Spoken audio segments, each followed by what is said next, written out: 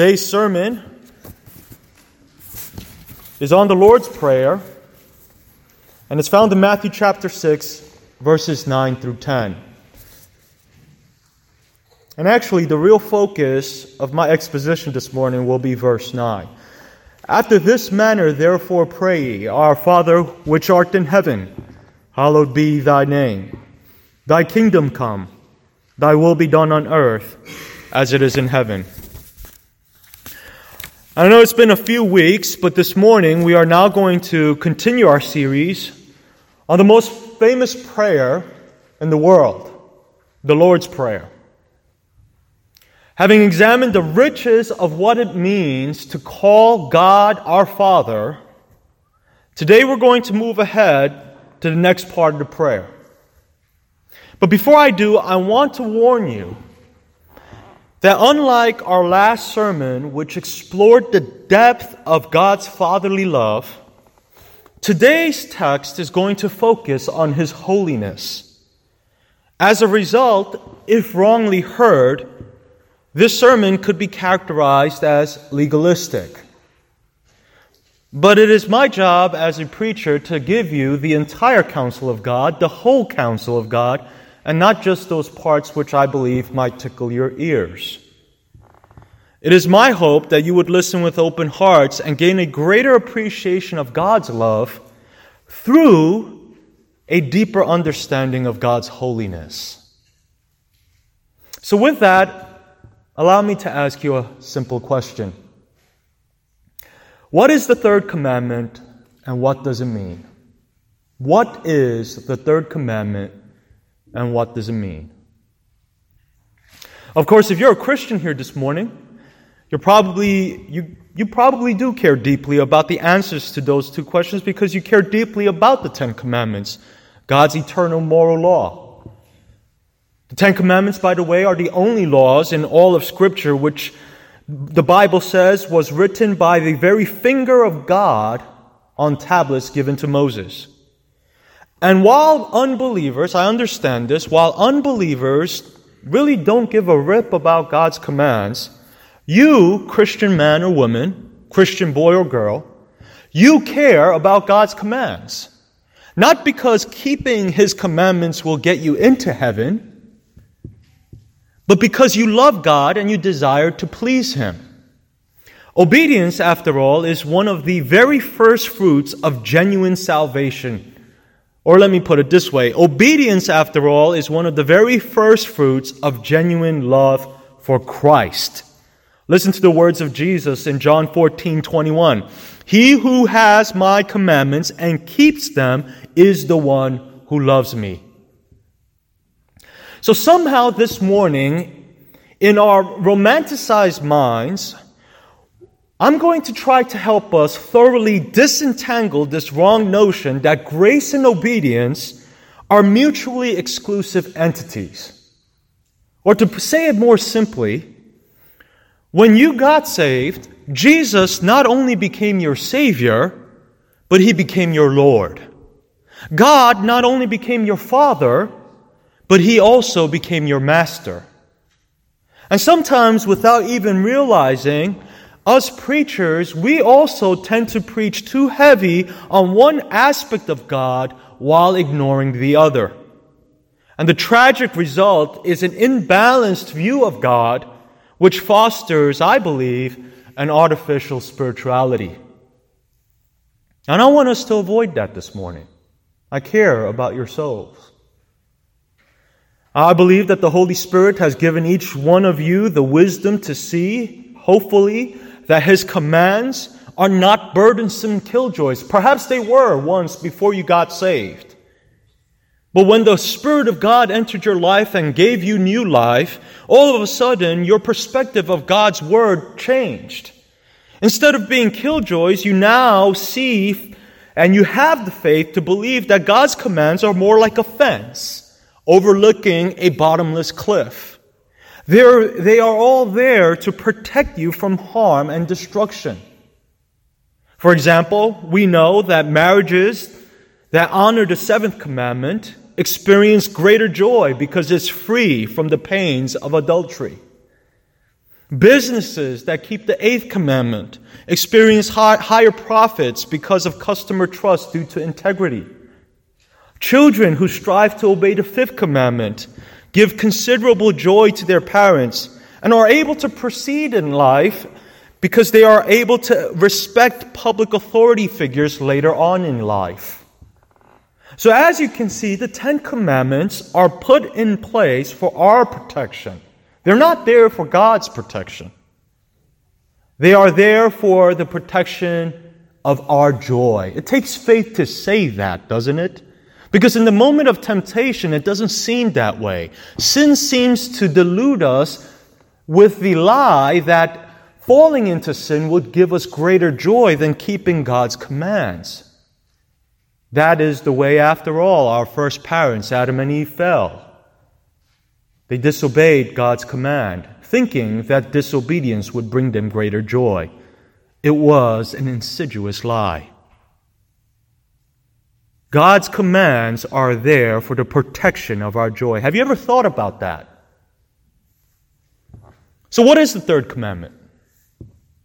And the reason why I'm asking about the 3rd commandment is because the 3rd commandment is essentially rephrased in the second half of today's text. In the world's most famous prayer, Jesus commands us to pray in this manner: Our Father in heaven, hallowed be your name. And so he is essentially commanding us to never blaspheme the name of God. He is incorporating the 3rd commandment into the world's most famous prayer. We are being taught here by Christ to keep the name of God holy. He is not only reinforcing the 3rd commandment, but if you read carefully, look what he's doing. He is making the 3rd commandment the very first petition of the Lord's Prayer. And so if this is the way we ought to pray, it behooves us to figure out, why did God put the 3rd commandment as the first petition in this model prayer? This is a critical observation. All of a sudden, the hallowing of God's name becomes the very cornerstone of this very important prayer. In fact, I would say everything else we pray for, whether it's for our daily bread or for our marriages or anything else, will now flow out of the main desire to see God's name hallowed. Hallowing God's name means to treat the name of God with the highest honor, to set it apart as holy.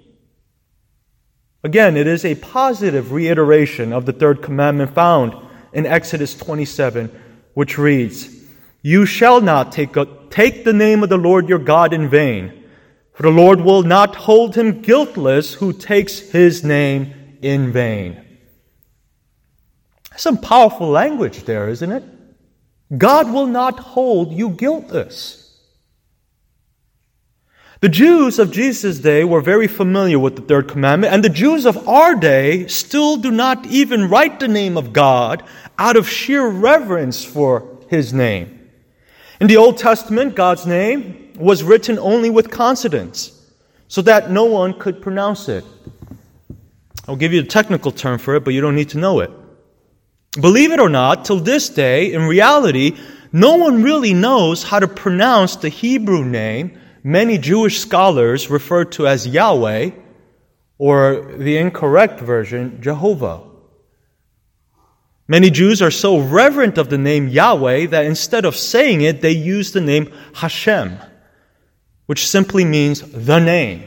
They're so afraid of breaking the 3rd commandment so that they won't even say Yahweh. But what is the name of God? Well, as I've said, it's often identified as Yahweh. What does that Yahweh mean?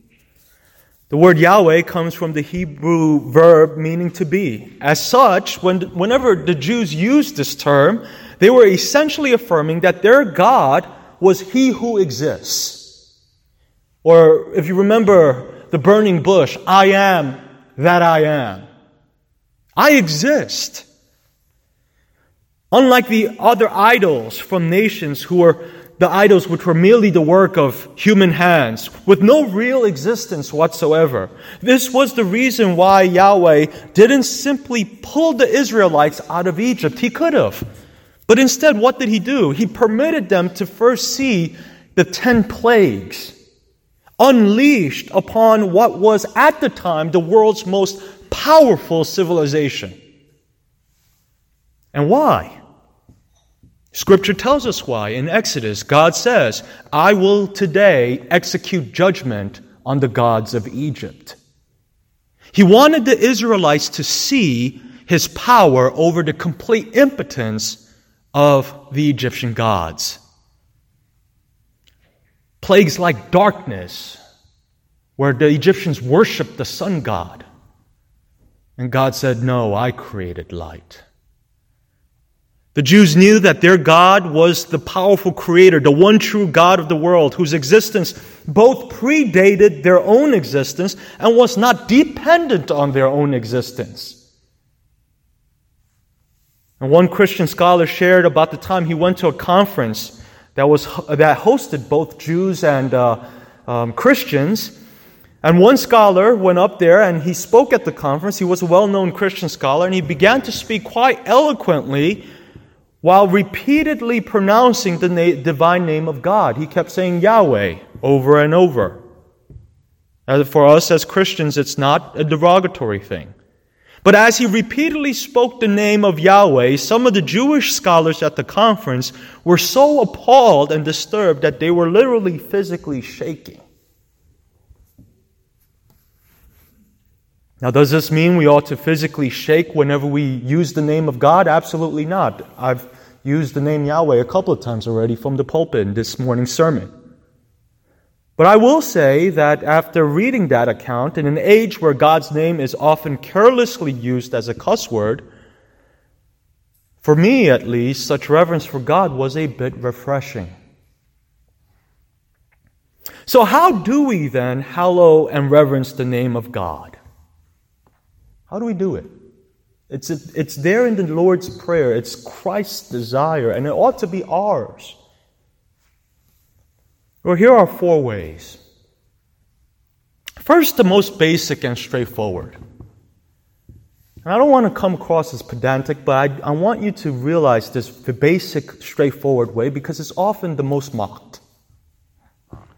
Today's passage is a prohibition against curse words that include the words God, Lord, Jesus, and Christ, as well as a command against coarse speech in general.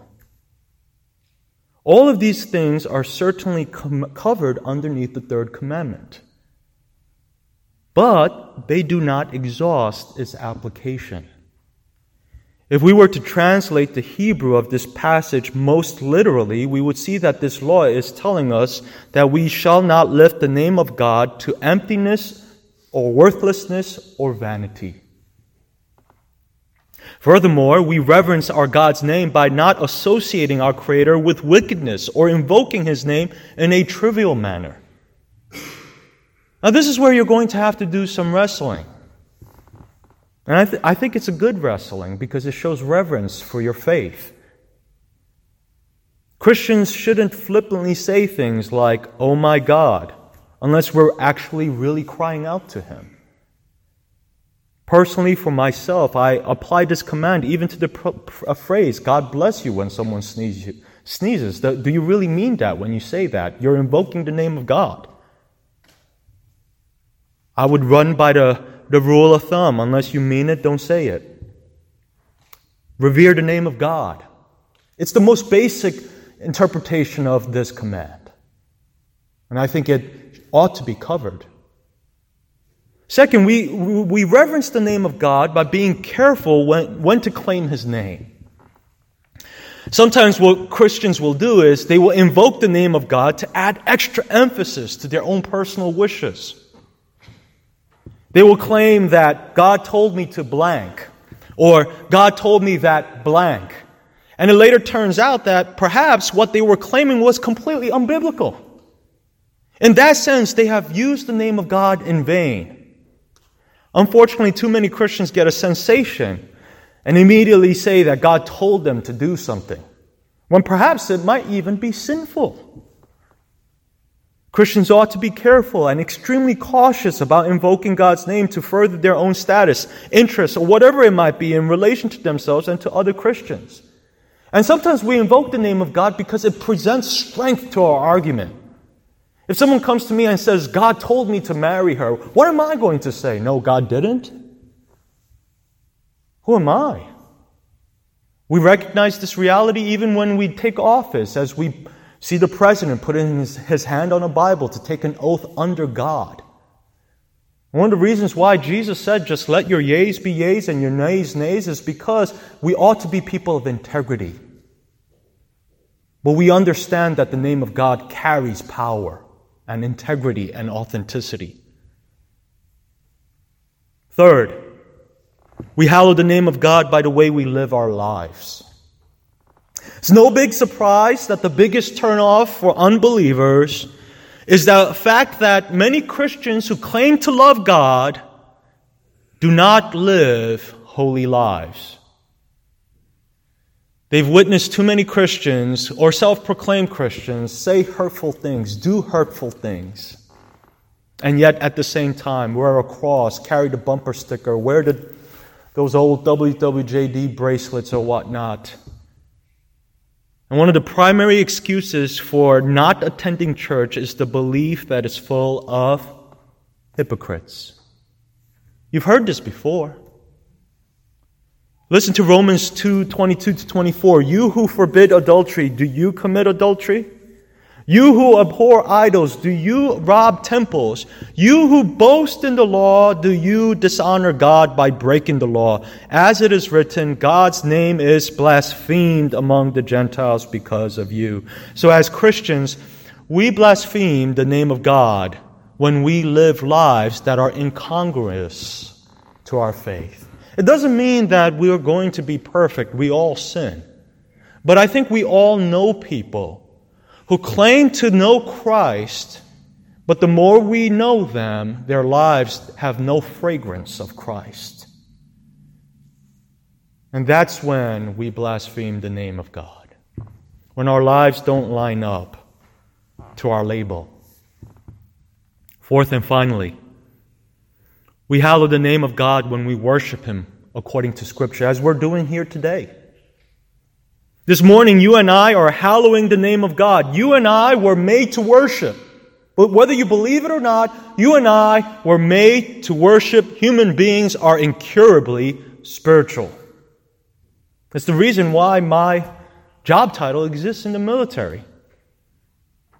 And we will either worship the one true God or we will worship an idol. For some, they will worship themselves. Romans 1 talks about that. Others will worship money or prestige, rank perhaps. Well, the bottom line is the human heart, again, is incurably spiritual and it will worship something or someone. There's no question about it. So immediately after hallowing God's name, the very next line of the Lord's Prayer reads, Your kingdom come. It's about God's kingdom, not our own. Your will be done on earth as it is in heaven. Now, quite honestly, in the sovereignty of God, God still runs the show here on earth. We just aren't really be able to see it all that clear. We will one day when Christ returns as King of Kings and Lord of Lords.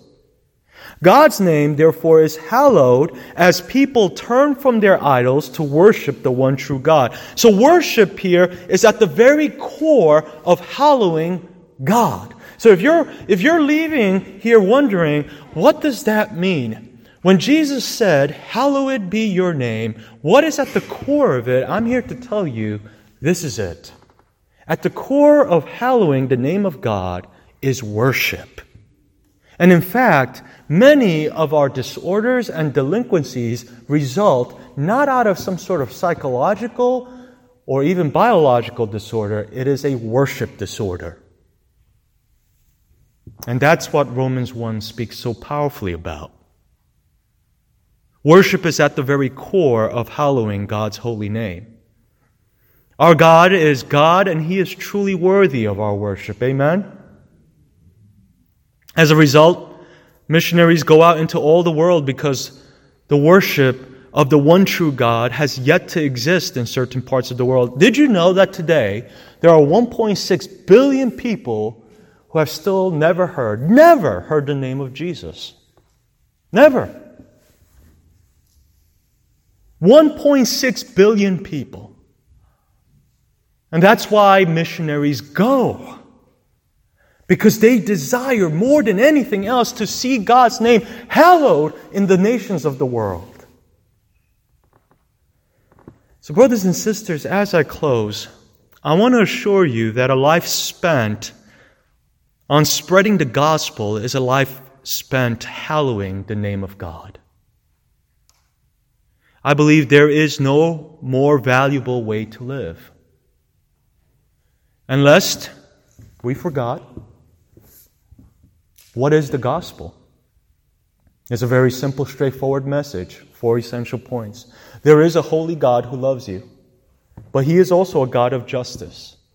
And as a result, He must, out of His very nature, His holy nature, He must judge and send sinners to hell. Point number 2. All of us here, we're sinners. We're not sinners because we've sinned, but rather we sin because we're sinners. It's who we are by nature, as per Ephesians. And that's bad news for us because the Bible tells us that no matter how many good things we attempt to do, all of our good works are as a filthy rag in the eyes of a holy God. And so we deserve hell, every single one of us. We deserve hell for our sins. But here's the good news. The great news is that God so loved the world, He sent His only Son, Jesus, who was fully God and fully man, to die on the cross and pay for your sins. He paid for your sins. And on the third day, He historically resurrected. This is not a myth we're following this morning. But here's the thing. That's all great, and it is a fact of history. But it means absolutely nothing for you eternally if you don't do the last part of the gospel. The last part of the gospel is a call to repentance and belief. You must repent, turn from your life of sin, and believe in the Lord Jesus Christ as your Lord, God, and Savior. It doesn't matter if your daddy was a pastor. It doesn't matter if your mom served in the church. It doesn't matter if you were raised in Sunday school since the time you could walk. Bottom line is, you must personally make that transaction in your heart. I can't do it for you, but I wish you would, because you will experience a peace like none other. Jesus opens His arms to you today, and He asks you to let Him in. And it is when you believe in Jesus, that faith, the moment you believe in Him as your Lord, God, and Savior, at that moment you are saved. At that moment, you are a Christian. At that moment, God's name is hallowed in your life. I want to say one last thing with regard to repentance and faith. People think that it's two separate things, but I want to clearly let you know that they are two sides of the same coin. If I'm living a life of sin, and sin is all I know, and Jesus is calling me, the only way for me to turn to Jesus is if I literally repent, right? 180, turn from my life of sin in order to put my faith in Jesus Christ. And in that sense, repentance and faith are two sides of the same coin. I can't have faith in Christ unless I repent of my sinful life. But the beauty of all this is that the moment you do, the Lord accepts you. Scripture says He will in no wise turn anyone aside who come to Him in faith. So this morning, I put that invitation out to you. We're not going to have an altar call or anything like that because I'm aware of the fact that you could come up and still not come to Jesus. But I will let you know, you could do this in the quiet of your home later on. But wherever you are, make that transaction with God. Believe and be saved, so that God's name would be hallowed in your life. Amen? Let us pray. Heavenly Father, we thank you, God, today for your word. Father, I pray that your name would be hallowed.